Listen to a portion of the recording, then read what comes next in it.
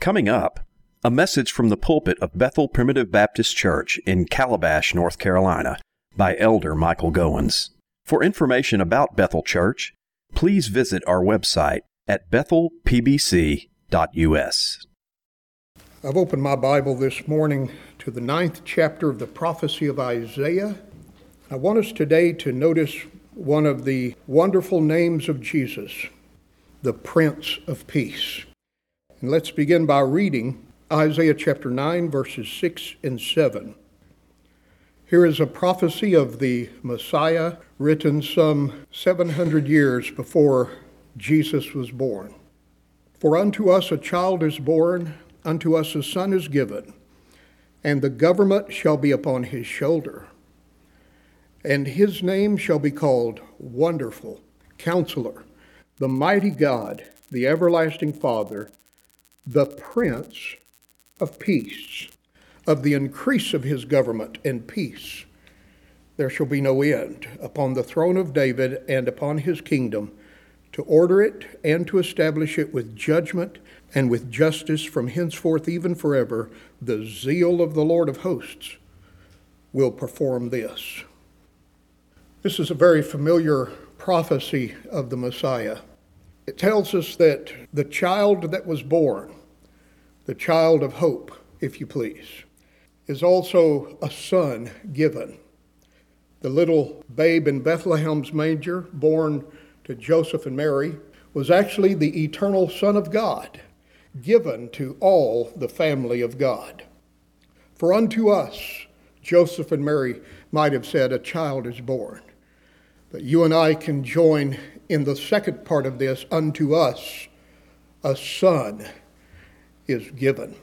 The Son of God was given as the gift of the Father's everlasting love to every one of those that were chosen in Christ before time began. And notice this child is going to bear the weight of government upon his shoulders, and the government shall be upon his shoulder. Now, I've met people before that felt as if they had the weight of the world on their shoulders. Maybe you're there this morning. But I'm glad to tell you, dear friends, that you don't have to feel like you're carrying the weight of the world on your shoulder, because there's one who is carrying the weight of the world on his shoulders, and he can handle it. The government shall be upon his shoulder. And notice these wonderful names. His name shall be called Wonderful. Now that's actually a proper noun in this passage. It's not an adjective. You'll notice in many religious circles today, they add the word wonderful to the word counselor. His name shall be Wonderful Counselor, as if this is the kind of counselor he is, a wonderful counselor. But wonderful stands on its own. His name shall be Wonderful. That is, he's full of mystery. He's full of amazement. He's full of wonder. He's wonderful in his person. He's wonderful in his work. He's wonderful in his life of ministry. He's wonderful in his sacrificial death. He's wonderful in his state of humiliation. He's wonderful in his state of exaltation at the right hand of the Father this morning. The Lord Jesus Christ baffles human understanding. He is full of wonder. His name shall be Wonderful. Counselor. That word means comforter, advisor, guide, and teacher. The Lord Jesus is the great teacher and guide of his people. He is our comforter who stands beside us and counsels us. Then it says, the mighty God, the everlasting Father. There's a unity between the Son and the Father from all eternity past. And then I want us to notice this title, the Prince of Peace. Now, there's not a more sublime and salutary concept than peace. The word speaks of harmony, order, unity, consensus, tranquility. In a world of strife and tension and alienation and division, I dare say peace is a precious commodity. It's very rare, isn't it? And notice how this concept of peace is coupled with this regal or royal idea. He's the Prince of Peace. Now, the Hebrew word prince speaks of a leader, a chief, a ruler. It's a title of exaltation. It suggests someone whose reign as king is characterized by peace and prosperity. He's the prince, he's the king, he's the governor. Notice the government shall be upon his shoulder. He bears the weight of leadership. He is in charge. He's the sovereign. And the next verse says of the increase of his government and peace. Notice his reign will be characterized by peace. And all that concept includes, which is prosperity, health, safety, rest from war. The king, the prince, will bring peace. Now, interestingly, Israel had a king named Solomon who was a king of peace. The word Solomon derives from the word peace, or the word shalom. Solomon and shalom are from the same basic Hebrew root. And Solomon's reign was characterized by peace. Now, we know that wasn't true of the kings previous to him. King Saul was a man of war. Saul fought battles against the Philistines and against the Amalekites. There was war and military conflicts during his 40 years on the throne of Israel. And David was a man who shed much blood. That is, he was a man of war. David was a mighty warrior and hero and champion of the Jewish people. But King Solomon, his reign was characterized by peace and prosperity. In fact, this was the golden age in the history of the nation of Israel when King Solomon reigned as king. They were not troubled like they had been in the previous two administrations. During Solomon's reign, they were not troubled by external conflicts, being attacked from the outside, but there was great peace, prosperity, growth, and plenty. And so the Messiah, he says, of the increase of his government, that is, where he rules, there will be territory gained. It's interesting that during Solomon's reign, the kingdom of Israel expanded to include a large geographic area. And so the Messiah's government, his kingdom, will grow. It will increase. And it says God in his zeal will perform this. The zeal of the Lord of hosts will perform this. You know, the kingdom of God has indeed expanded and grown. It started out as 120 disciples in Jerusalem, as you read in the first chapter of the book of Acts. But by the time the second chapter of Acts is completed, that number has grown to 3,120. For on the day of Pentecost, 3,000 were added to the church. By the house of Cornelius, 5,000 have been added. What started in Jerusalem spread to Judea, then to Samaria, and then to the uttermost parts of the earth. For now in America, the church of the Lord Jesus Christ has existed for the last few centuries, if you please. And it continues today to gain converts here and there. Every time a little child of grace repents of his sins and flees from the world and bows the knee to King Jesus, to the lordship of Jesus, and says, I want to live according to his word. I want to please him. I'm tired of living for myself. I'm tired of living like the world. I want to follow Jesus. Every time a convert is made and someone comes into the kingdom of God or the church of the Lord Jesus Christ through gospel baptism, I'll tell you, dear friends, his government increases. His territory grows. And you know, the kingdom of God was never meant to be static. It was never meant to stay the same, but it was meant to be dynamic, to grow. One of the parables of the kingdom is the kingdom of heaven is likened to a grain of mustard seed, which is the smallest of all seeds. It seems to be insignificant, but he says when it's planted, it grows into a great, powerful tree. It grows so that the fowl of the air come and lodge in its branches. He compares the kingdom of heaven to leaven. Now, I'll tell you, there aren't many things more aggressive than leaven or yeast, which is hid in 3 measures of meal. So here's a little bit of leaven in a piece of dough. But you know that leaven doesn't just stay the same, but it permeates. It seeks to influence the entire loaf, and it puffs it up, doesn't it? And it doesn't stop until the whole is leavened. One day, my beloved, every knee will bow to him, and every tongue will confess that Jesus Christ is Lord, to the glory of God the Father. The fact is, everybody doesn't recognize him as king right now. In fact, I believe God has many children throughout this world who see themselves as enthroned and in authority over their own lives, and they're not living in subjection to the authority or the lordship of King Jesus. But there's coming a day when every earthly monarch will have to dismount his throne.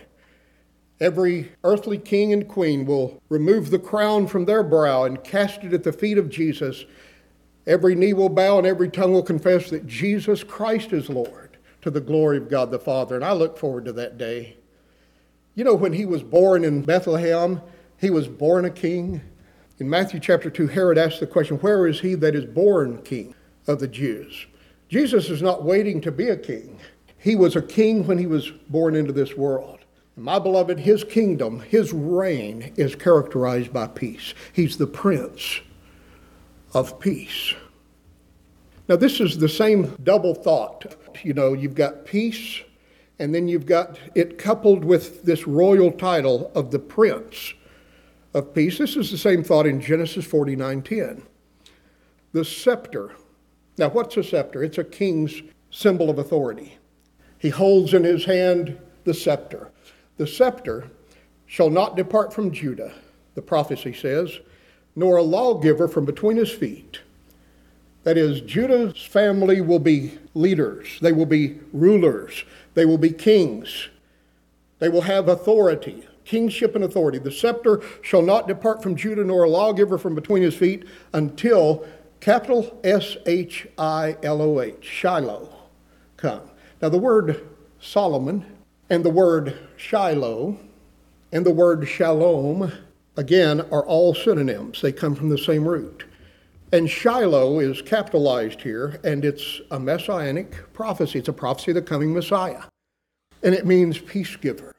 Notice how the two thoughts of a king, the scepter from the tribe of Judah, is going to reign until Shiloh, that is the fulfillment, the penultimate person who comes from the line of Judah. Until Shiloh comes, Judah is going to bring into this world the Messiah, and he's going to be a man of peace.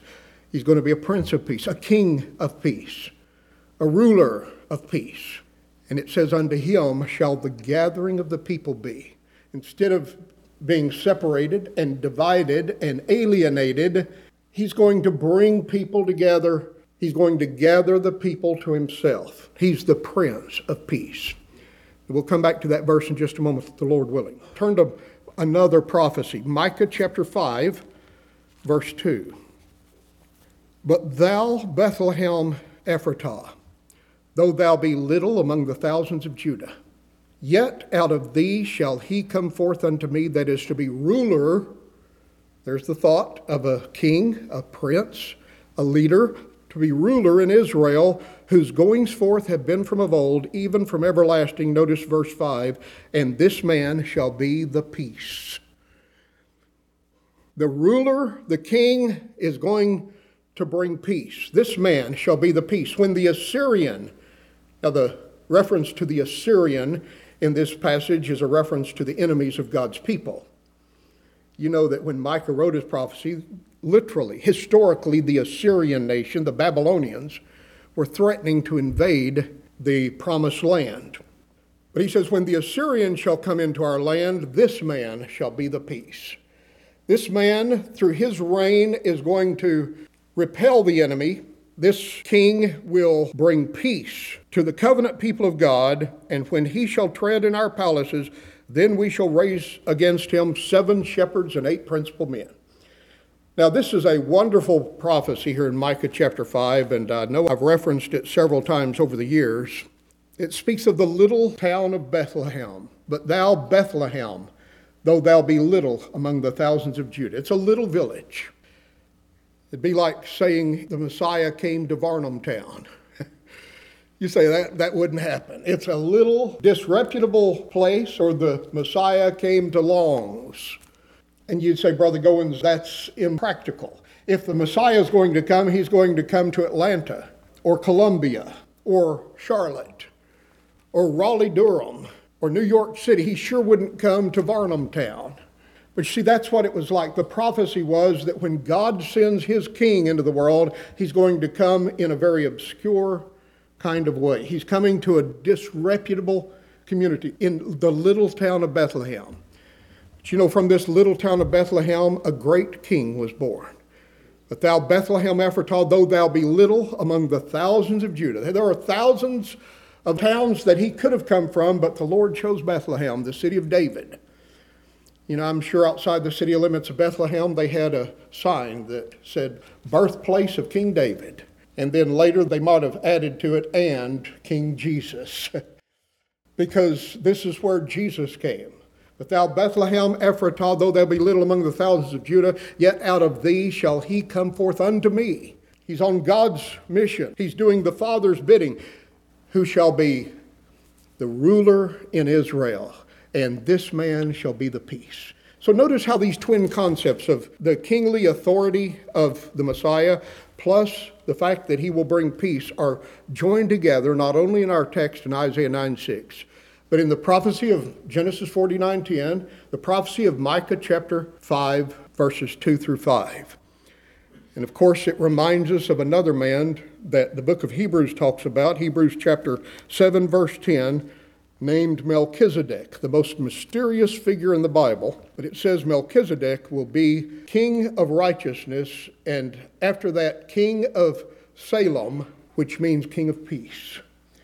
Now, Salem is the root of the word Jerusalem, Jerusalem.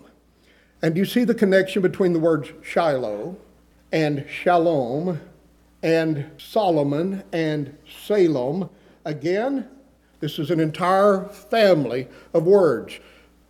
Melchizedek was the king of Salem, which means the king of peace, the prince of peace. In other words, where this king is on the throne, peace prevails. Now I want to ask you, is peace prevailing in our world today? Where sin prevails, there is division and conflict and tension and dispeace. But I'll tell you, where Jesus Christ reigns as prince or as king, there is peace, even right now.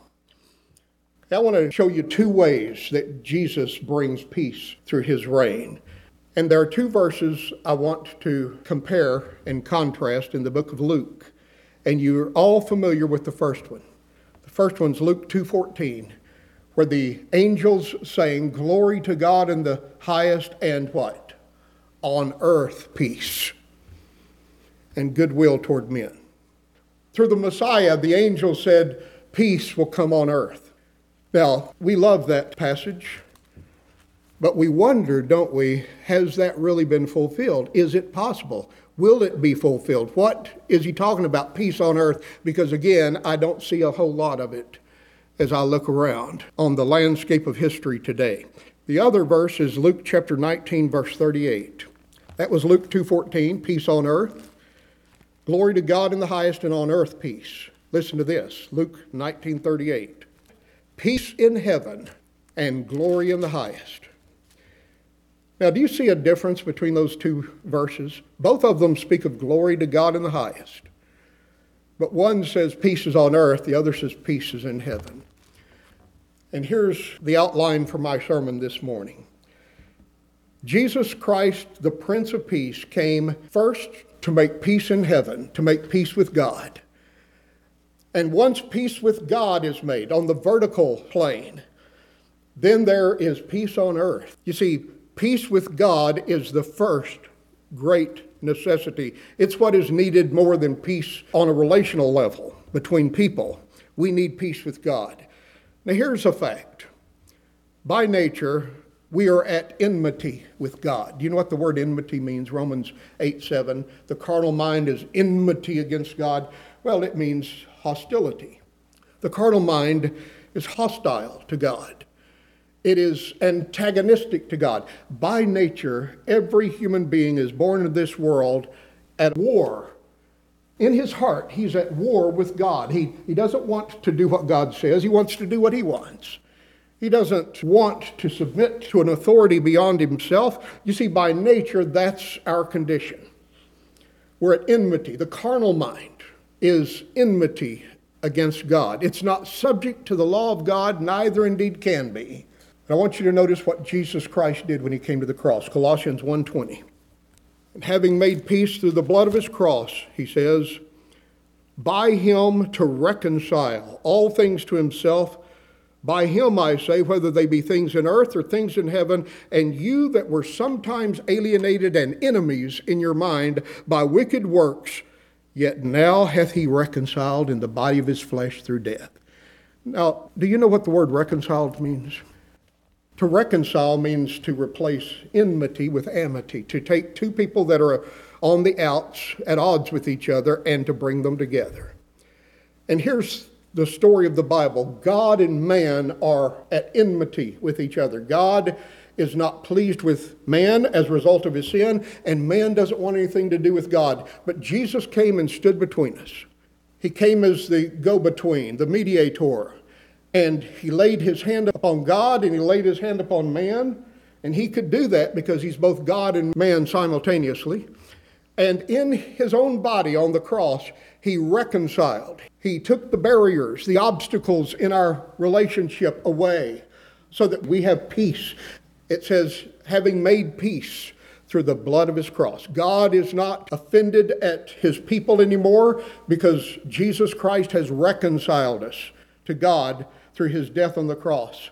And you and I, who were enemies and aliens in our minds by wicked works, yet now hath he reconciled in the body of his flesh through death.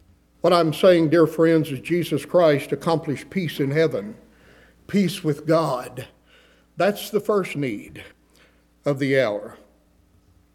And interestingly, if you look at the introductions to all of the New Testament epistles, they all contain this similar formula: grace and peace be with you from God the Father and from our Lord Jesus Christ. Have you ever noticed that? Grace and peace. Paul, for instance, would say this: Paul, an apostle of Jesus Christ by the will of God, to the saints which are at Corinth, grace and peace be unto you from God the Father and through our Lord Jesus Christ. Grace, then peace. Have you ever noticed the sequence of those two words is important? Grace comes first. He didn't say peace and grace, but grace must come first before peace can be accomplished. Grace, then peace. You see that formula in Romans 1:3, 1 Corinthians 1:3, 2 Corinthians 1:2, Galatians 1:3, Ephesians 1:2, and on throughout all of the New Testament letters, grace and peace. And this is what I'm saying this morning, that grace must first intervene before peace will be the result. Jesus came to reconcile us to God, peace in heaven. And as a result of his work on the cross, now Luke 2:14 says, there's peace on earth. Now, in what sense is there peace on earth? Where can I go, perhaps you ask today, to find peace on earth? Will you find it downtown Raleigh? Will you find it in Washington, D.C., peace on earth? No, my friends, you find people at loggerheads. You find people who are upset with each other. The tension is great, and the conflicts seem like they never end. I'll tell you, the first place that there's peace on earth is in the church of the Lord Jesus Christ as a result of Christ coming into this world. Would you listen now to Ephesians chapter 2, verse 14. The apostle has just talked in Ephesians 2 about how the Holy Spirit changes the heart in the new birth. He quickens those who are dead in trespasses and in sins. He works in the hearts of individuals. And when those individuals come together to form a gospel church, here's what happens. But now in Christ Jesus, now he's talking to Gentiles, and he's talking about the Jew and Gentile conflict in this passage. You know, don't you, that the Jews and the Gentiles have been at odds for forever, for centuries. The Jews would have nothing to do with the Gentiles, and the Gentiles were not permitted to fellowship with the Jews. In fact, he says in verse 11, remember that you being in times past Gentiles, in the flesh. And he's talking about ethnic differences. These are differences in ethnicities. He says in verse 11, you that were in times past Gentiles in the flesh, who are called uncircumcision by that which is called the circumcision in the flesh made by hands. At that time you were without Christ, being aliens from the commonwealth of Israel. So you were on the outside. They had a commonwealth. The Jewish people had the oracles of God. And he says you were on the outside. And you were strangers from the covenants of promise. You had no part, no inheritance in the true worship of God.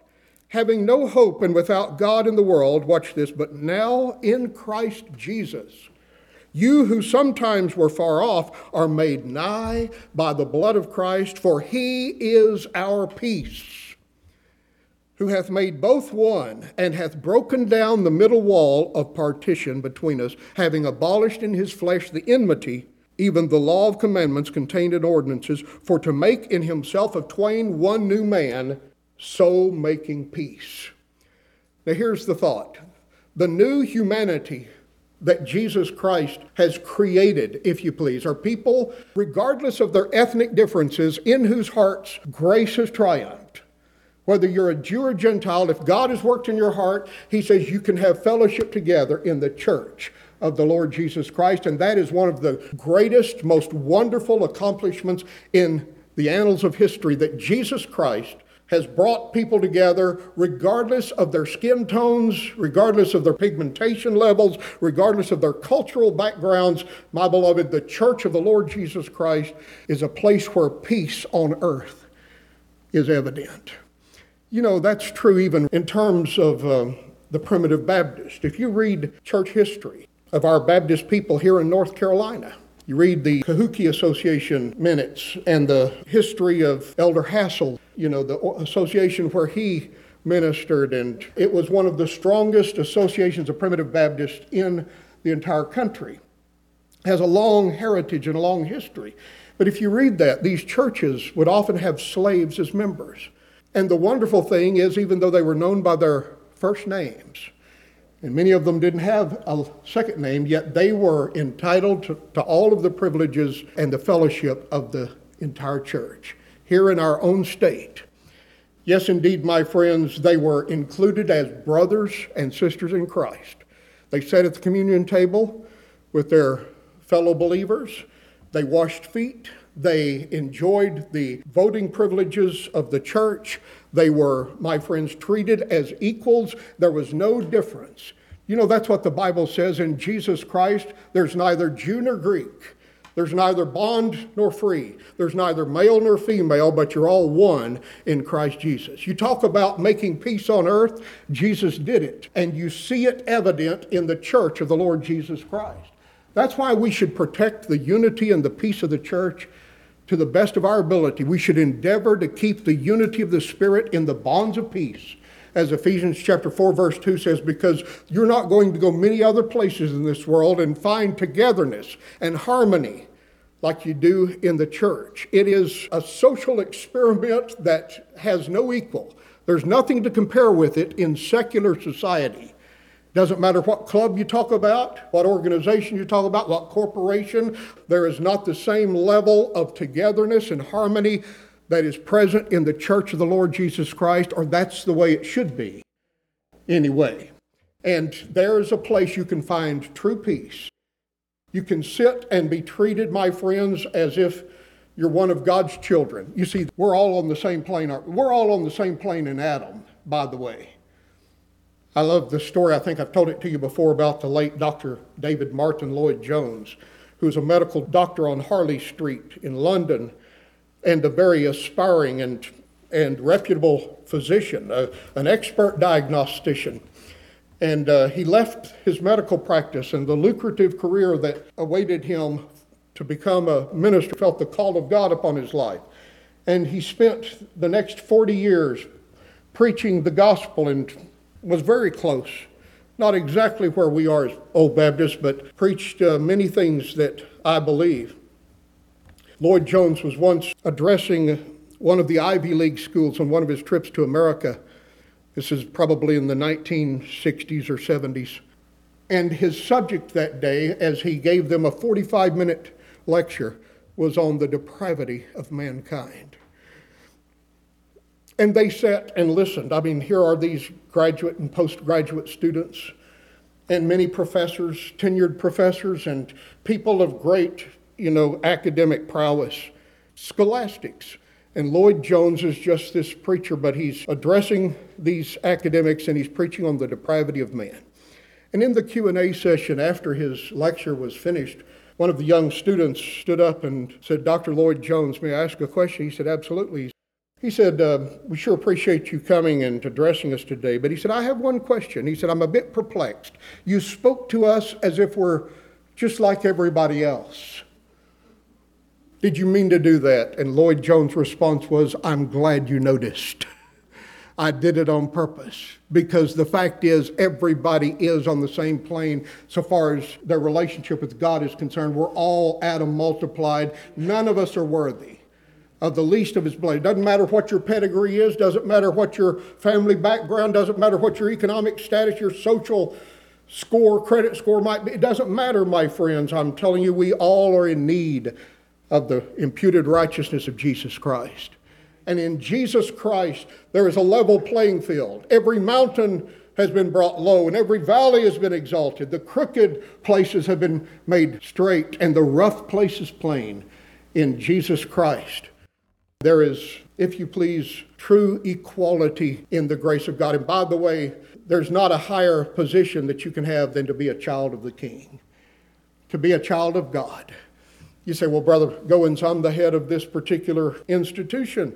Well, I know that you have a lot of responsibility, and that's impressive in so many ways, but in the final analysis, did you know what ultimately matters is how do you stand before God? How do I stand before God? And there's no hope for any of us apart from the shed blood of the Lord Jesus Christ and the imputed righteousness of Christ to our account. So, where is peace on earth to be found? It's in the church of the Lord Jesus Christ. Now in Christ Jesus, you who sometimes were far off are made nigh by the blood of Christ. For he is our peace, who has made both one, and broken down the middle wall of partition that was between us. He took it out of the way, nailing it to his cross. Genesis chapter 11, talks about the Tower of Babel and the alienation among human beings as a result of God's judgment. Because man was using his insight and wisdom to revolt against the government of God, they were building a tower to the sky. And the Tower of Babel in Genesis 11 is not just an architectural experiment. It's a religious statement. It, my friends, is a declaration of independence from God. As Nimrod leads the charge to say, we don't need God, we're going to be our own gods. That was actually a ziggurat, which is a religious temple, a kind of religious temple, the Tower of Babel.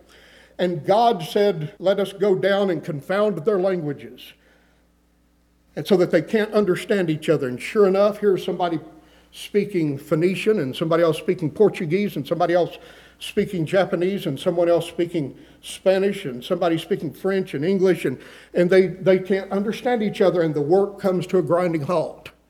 And did you know ever since then, each linguistic group went and established their own nations. They established their own cultures, their own communities. Like stayed with like.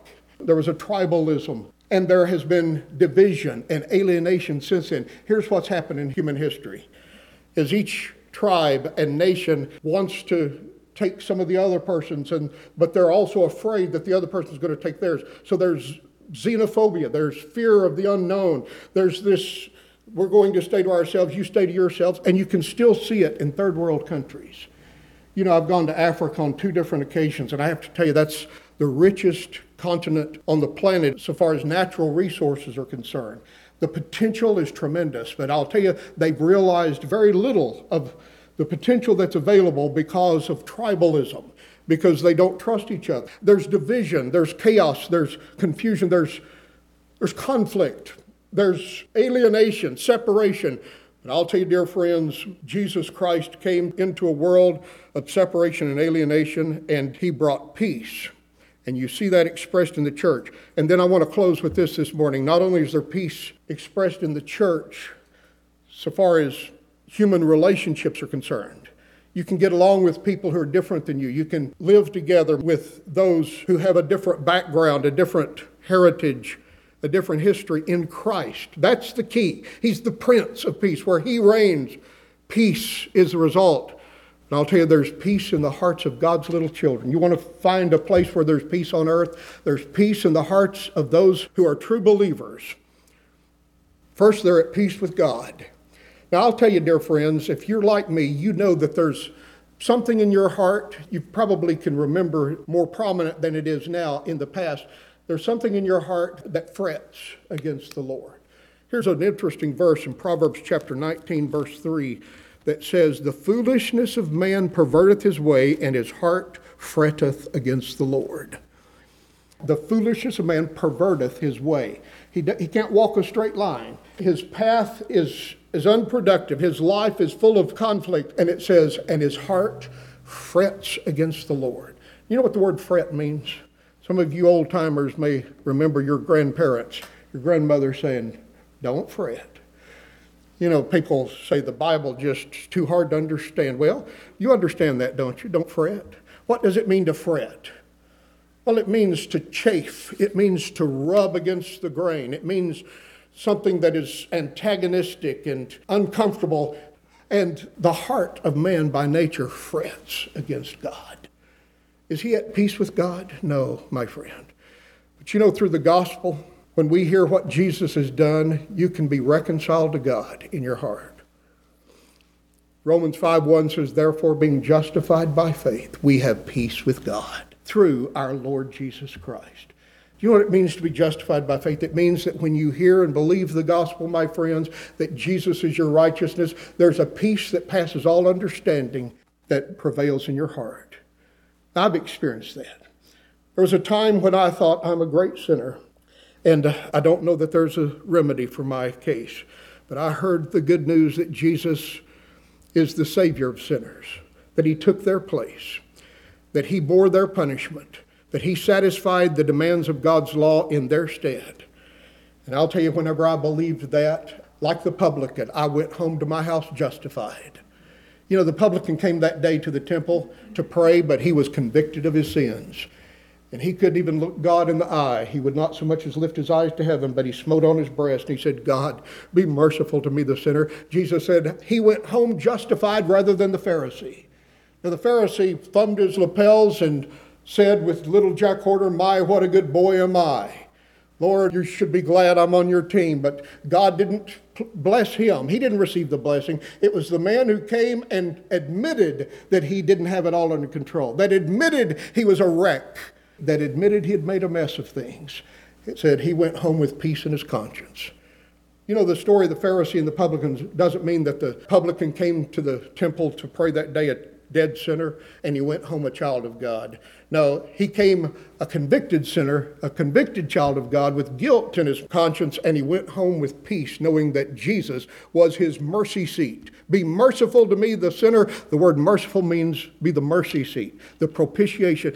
Instead of looking at himself, he's looking at Jesus, who took his sins away and nailed them to the cross. And my beloved, he went home with peace. Therefore, being justified by faith, we have peace with God through our Lord Jesus Christ. That's why 2 Corinthians 5:20 says, after God was in Christ reconciling the world to himself, now he's committed to us the word or the ministry. We preach the gospel of reconciliation. Now he says, now we are ambassadors for Christ. As though God did beseech you by us, we pray you in Christ's stead, be ye reconciled to God. God's already done the work of reconciliation. Now you be satisfied with it. You rest in the finished work of Jesus Christ. He's at rest. Now you rest. Why should you, my friend, fret against the good news of the gospel? Just embrace it. Believe it. It's true. You say it's too good to be true. It's good and it's true, my friends. And you ought to believe it and embrace it as true for you. I want to tell you, dear friends, the secret to peace between people in relationships is having peace in your own hearts. Colossians 3:15 says, let the peace of God rule. The Prince of Peace, rule. Let the peace of God rule in your hearts, to the which also you're called in one body, That is the church. So if peace is ruling in my heart and peace is ruling in your heart, then we're going to be able to live in peace together in the church. Peace in relationships in your home depends upon you having peace in your own heart. The reason people have trouble and conflicts in the family or in their home or at school or at work is because somebody lacks peace in his or her own heart. That's the secret to peace at a relational level, is having peace in our hearts.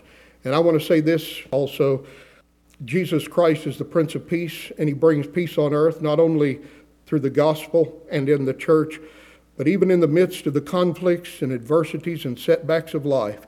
The Prince of Peace can still speak peace be still to your heart and give you that calmness and poise of spirit that is so unusual that the world really doesn't understand. We sing a song about it, don't we? Prince of Peace, control my will. Bid this struggling heart be still. Bid my fears and doubtings cease. Hush my spirit into peace. I want to tell you, the Prince of Peace is able to give you a peace that passeth all understanding. That is, you can't comprehend it. You can't really explain it, but it is a gift from God that you are calm and tranquil and at peace in your heart. Even as you face the end of life, you say, oh, Brother Mike, I'm so anxious about my body breaking down and what's going to happen. Like Simeon, if you can see the Messiah, he said, Lord, now lettest thy servant depart in peace. For mine eyes have seen thy salvation. That's the secret. To keep your eyes on God's gift of salvation through Christ our Lord. Jesus said this in John 14:27, peace I leave with you. Now, here's the legacy of Christ to the church. You know what a legacy is? Something that an ancestor leaves to his offspring. What is Christ's legacy? He's gone. What did he leave us? His peace. Peace I leave with you. My peace I give unto you. Let not your heart be troubled, neither let it be afraid. Do you need that message today, dear friend? Don't let your heart be troubled. Are you tied in knots on the inside? My friends, look at Jesus. He's the Prince of Peace. He can speak peace be still and calm the storms of your life and the storms of your emotions. Yes, indeed, my friends, there is a peace that passes all understanding. And I close with 2 Thessalonians 3:16. May the Lord of peace himself give you peace always, by all means. The Lord be with you all.